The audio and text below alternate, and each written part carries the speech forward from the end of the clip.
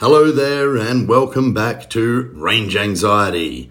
This is episode 2, known as Battle of the Ballers. The reason for the name I'm going to get into in a minute, but first let's cover off episode 1, the beginning. It's been a great success. We've had a lot of listeners all around the world, mainly Australia of course. That's who people know who Martin, or where people know who Martin Donnan is and what I do. And that's where our listening base is, but we've had some excellent feedback, a lot of good emails. Nobody's actually told me to shut up yet, which is fantastic. And the support's good because we've got some new ideas for the show. And I think the most important of those is in upcoming episodes, we're going to introduce the concept of having some guests on the show. Now, these won't be just general people off the street, although they will be what I like to call normal people. They'll be people that you've heard about in the car game over the years. They'll be people with a bit of cred, and most importantly, there'll be some people that have done some really exciting things with cars and have some great stories to tell. For example, one of my guests used to actually collect the rubber from his burnouts, put it in jars, label them, and then go back and sample them for their aromatic pleasure or taste or flavour, whatever you want to call it, later. I mean, who would do such a thing? I tell you who, one of my upcoming guests. So, yep, fantastic. Without any further ado, let's get into Battle of the Ballers. It's a story I've been looking forward to telling. And I think it's a story that you guys and girls out there will enjoy. If you remember in episode 1, we covered off at the end saying that a lot of the GTR scene people were at the point where they were getting sick of just the simple chip and exhaust bits and pieces on their cars. And I spoke a little bit about Danny Verhumus from Japanese Motorsport, who kind of pioneered bringing in some hard parts for GTRs back in about 98. GTRs R32s were getting a bit on then, about 6-7 years old. They were well out of warranty. And the R33 was just hitting the scene. Unfortunately, never made it to Australia as an official import from Nissan Motorco. However, they were appearing in prestige yards as brand new $100,000, $110,000 cars. And fortunately, I had a couple of friends at the time that bought these, as well as a few friends with R32s, and they were having a little bit of rivalry with each other, and there goes my mistakes again, and they wanted to go fast. So they started buying parts, and a lot of them started coming to me to tune them. So yeah, this is kind of where the whole GTR thing began, and a lot of it was probably due to both Danny and myself. When we were in Japan, we'd go to the local drag strips, and there was one in the highlands above Osaka called Central Circuit.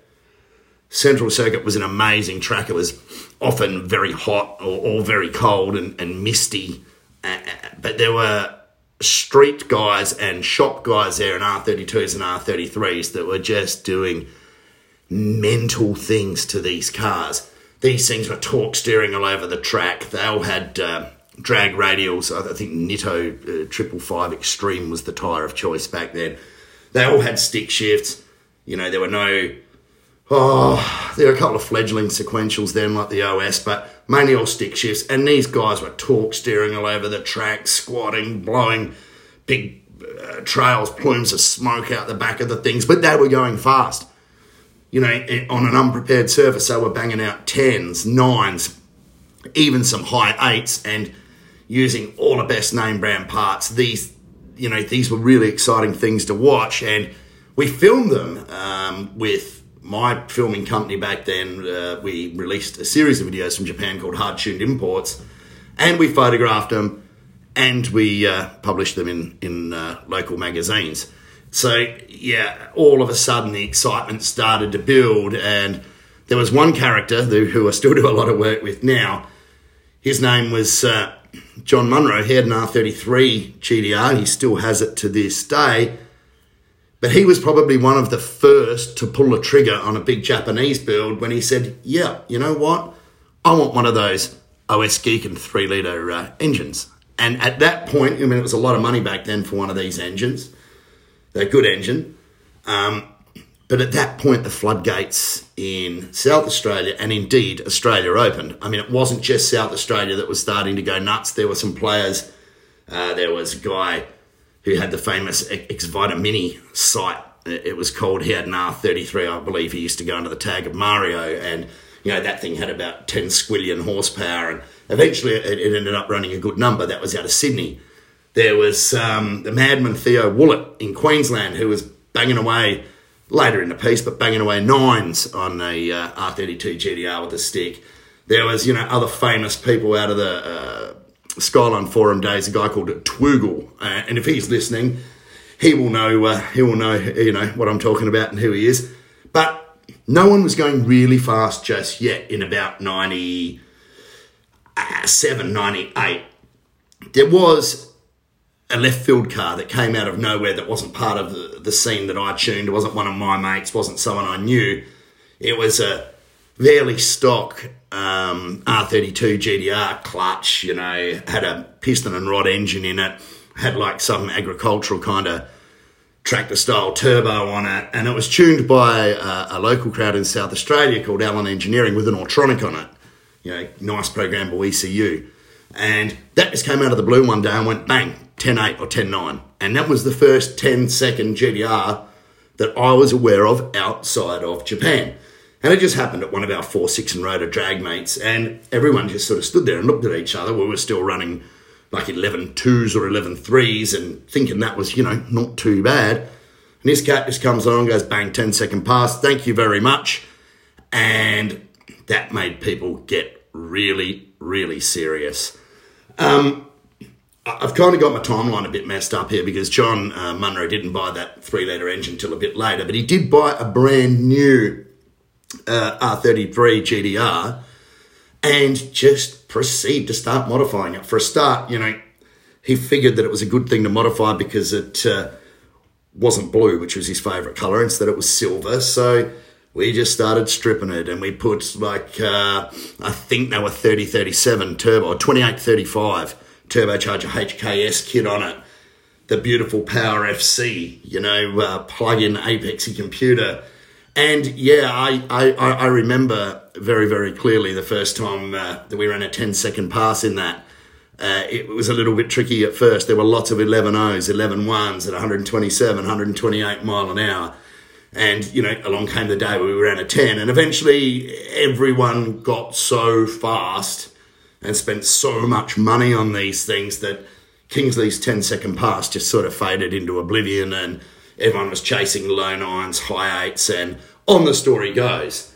You know, there were some great people involved in that scene. And interestingly enough, most or the two big players in South Australia that raced these cars with some success still have their cars to this day. You know, they kind of never parted with them. And a lot of it was probably because they spent so much money on the things. But they also kind of held a special place in history. You know, we didn't get the Supra over here and we didn't have all of the 2JZ madness that they had in the USA.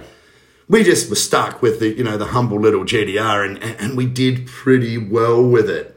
You know, it was a fantastic thing. In this time, I was lucky enough to get people to say, why were you buying all these Japanese parts? Well, I was lucky enough to visit the Trust factory in Japan. I think it was up by Chiba somewhere. We'd gone to Tokyo Auto Salon. It was up north. And, you know, these guys were sitting there, these really talented craftsmen were sitting there stitching these manifolds together by hand, stitching these intercoolers together by hand. You know, they were so perfectly made, it almost looked semi-robotic in a way, you know, and you would look at these things and you think a machine's making this, but no, it was Japanese skilled tradesmen sitting there stitching these parts together for like a perfect fitment and a perfect finish. And sure, the stuff was expensive, and by the time it landed here and got into local hands and on local cars, it was super dear, but it did work, you know, like for a long time there. Australia's fastest GTR was an R32 GTR, had Trust T67s on it. The second fastest one at the time had, you know, the HKS 2835 Pro kit or whatever it was on it. You know, these Japanese parts were fantastic, and you kind of don't see that in the scene anymore, because as the whole Japanese performance car scene has started to wind down over the past, 15 years, or pretty much after the R34 and the 200SX stock production, the S15, kind of the cars got a bit softer and the industry kind of ran out of puff. So people that were then started going faster in these GTRs, they started, adopting off-the-shelf technology here in Australia, such as, big single Garrett turbochargers and precision turbos and a bit of US influence, and they went very fast, but the game shifted. The romantic notion of building these cars out of JDM bits, to be truly JDM and be compliant to what they called the RH9 Club. A bit on that for those of you that don't know, the RH9 Club. We saw these stickers on these GTRs in Japan. RH9. It actually stands for Record Holders 9 Seconds Club. So the rules were quite simple. You had to run a street legal tyre or a street-based drag radial tyre. You had to run a stick shift, a proper manual transmission in your GTR, and it had to run on petrol, i.e. no methanol. So, like a VP 109 or a, C16, or, they were using those fuels in Japan, the American fuels, but gasoline, stick shift, drag radials, and everyone wanted a piece. Well, all the guys I knew wanted a piece of this RH9 action, and, a lot of them got carried away and put stickers on before they'd done the 9, but not the big boys. They all kind of waited till I'd done it, until they put their stickers on, because they kind of earned it. And it was really, really good thing. So these guys raced for quite a few years, and I think all of them ran out of puff or interest or grew up or moved on with life by, 2002 or 3. And there was sort of this big black hole of GTR drag racing after that in the country. I mean, people were still running them, but nobody was sort of doing new things or pioneering new technologies up until the last few years, that is, when a real serious bunch of players got involved with building some real serious GTRs on the east coast of Australia, primarily New South Wales, bit of Victoria, bit of Queensland, but, these things are now running 6-second passes. They're just doing some crazy, crazy things with GTRs, and they'll save their street cars and they'll still put up the odd video of them, coughing and spluttering their way through a McDonald's drive-through, but they're kind of not. I mean, they're not street cars. I mean, this whole loose sort of description, yes, it can be driven on the street. No, it's not going over the pits and passing any roadworthy. So don't kid yourselves there. Who cares, though? They are fantastic cars. However, they did lose a little bit of the flavour, a little bit of that GTR flavour. Sure, they're incredible. Some of them billet block, 1,800 horsepower machines. You cannot take that away from these things. But to me, it kind of lost a little bit when they started putting automatics in them. They're still four-wheel drive, and there was some clever engineering that went on with making the Turbo 400 or Power Glide or whatever it is that they use or was that they're using hook up to the Atessa four-wheel drive system and work, like a GTR. But, rather than sitting there and banging away a 9 or 10,000 rev limiter on the line and then sidestepping the clutch and watching them hop and, the driver's on half lock and all of this sort of thing, they kind of sit there and they lazily spool up after the lights have gone green and then just, blast off like a SpaceX sort of Falcon 9 rocket.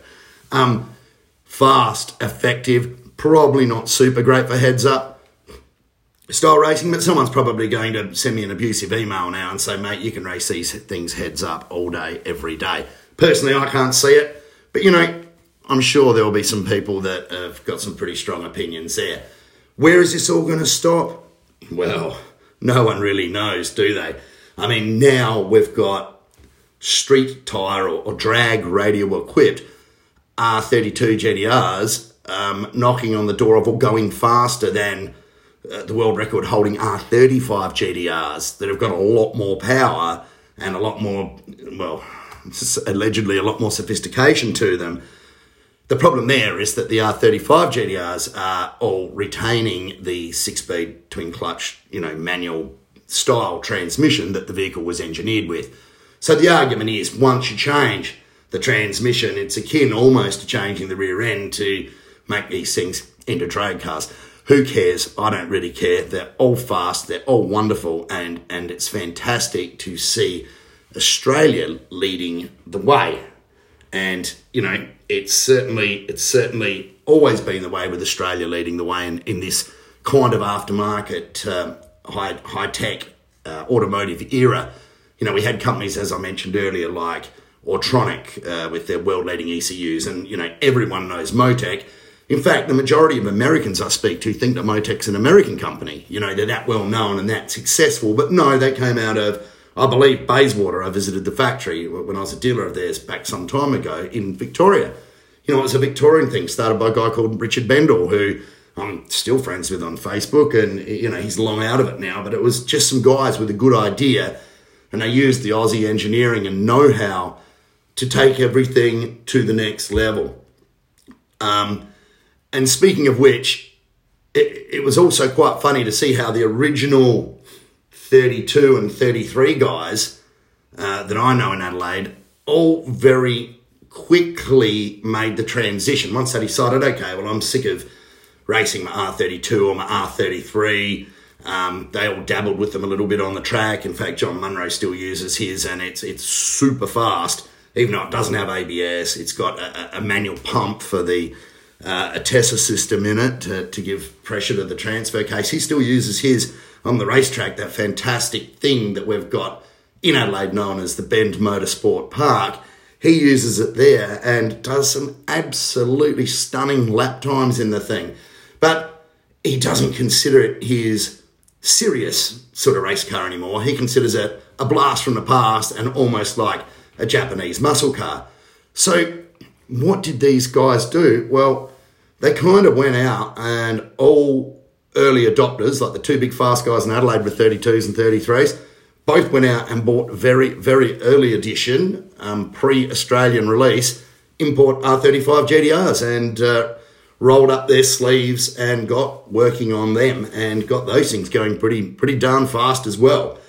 And it's kind of like they were 10 or 15 years ahead of the game, because you mark my words here, I'm pretty good at predicting this stuff. When I told everyone in 2002 that the XR6 Turbo Barra of the world would be the next VL Turbo as far as the aftermarket is concerned, I reckon I've been proven pretty darn right there, and all of these shops that had VL turbos that were going fast, and some of them are just blindingly fast things with a single cam Nissan motor in them, they've all moved to 32s. And give it some time, give it till about 2025, and those Eastern Seaboard people will be running amazing times in R35 GTRs. That I can almost guarantee you. It's just the natural progression of everything.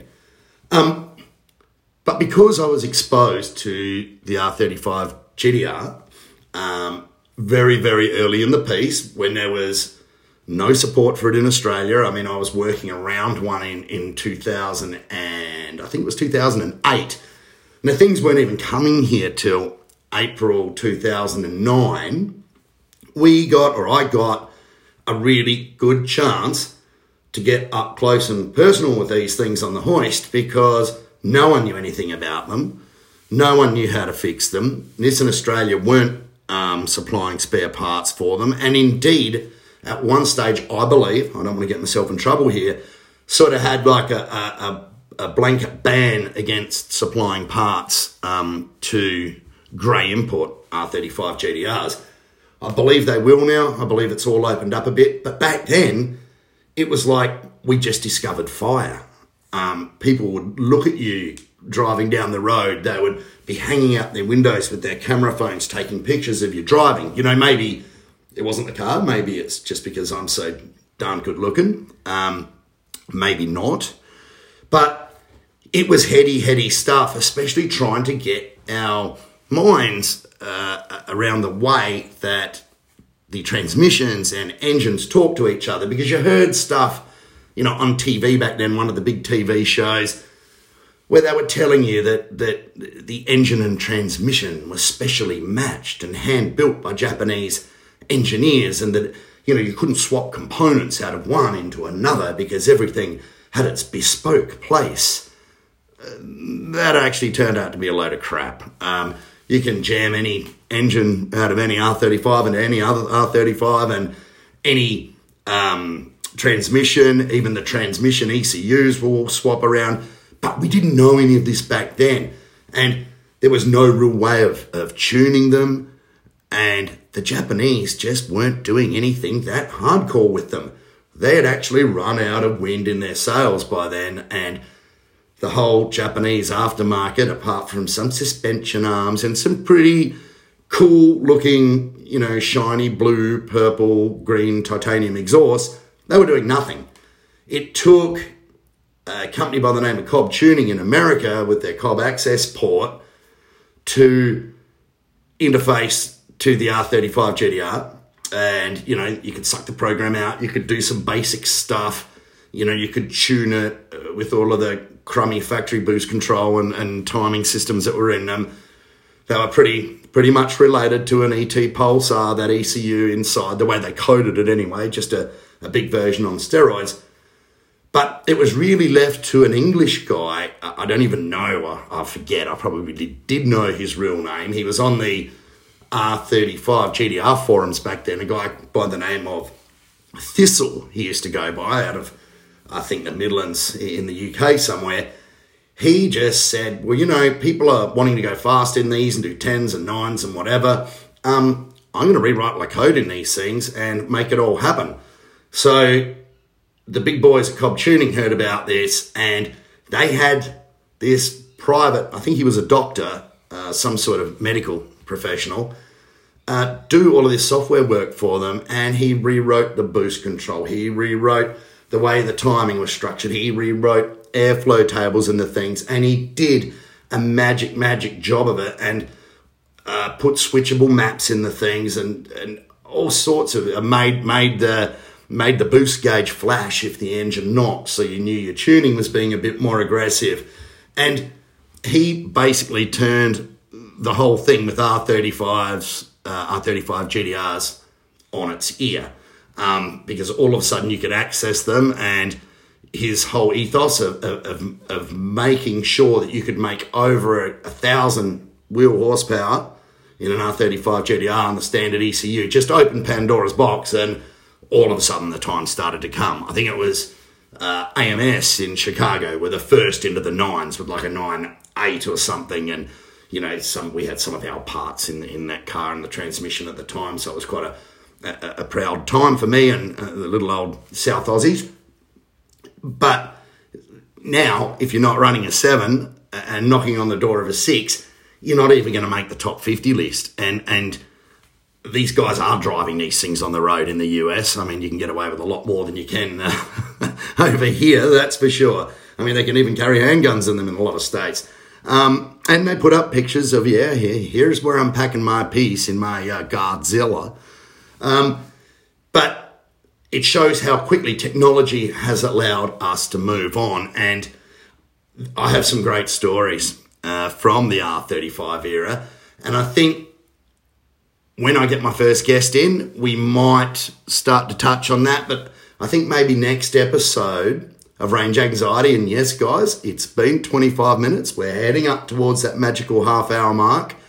I think next episode of the podcast will touch on some more in-depth parts of the R35 and what people are kind of doing wrong, because I was doing it so long ago. I'm seeing people now that are going to kick my ass out of the business because they're so good, And I see them just making the mistakes I made 10 years ago, and they won't listen. And, you know, I just sit back and think, you poor owner, you're about to lighten your load of a few $100,000 and nothing's going to work. So if you are one of these owners or know one of these owners or are just interested in hearing about cool cars and how good these things can be, the podcast is a little bit shorter than I first was expecting it to be and wanting it to be, but I think we'll run it a little bit more often. I'm pretty cool with sitting down on a weekend and just chatting away into the microphone, providing you guys and girls still want to hear it out there. I mean, tell me if you don't. But I think we're going to start to focus, at least until I get some guests on board, on a little bit more technical stuff to get you up to speed so you can work out how everything works and just maybe learn a thing or two. So until next time, I hope you enjoyed Battle of the Ballers. I hope you enjoyed hearing about the history of the GTR in Australia. Stay tuned, stay safe, stay away from the COVID, and thank you for tuning in to Range Anxiety.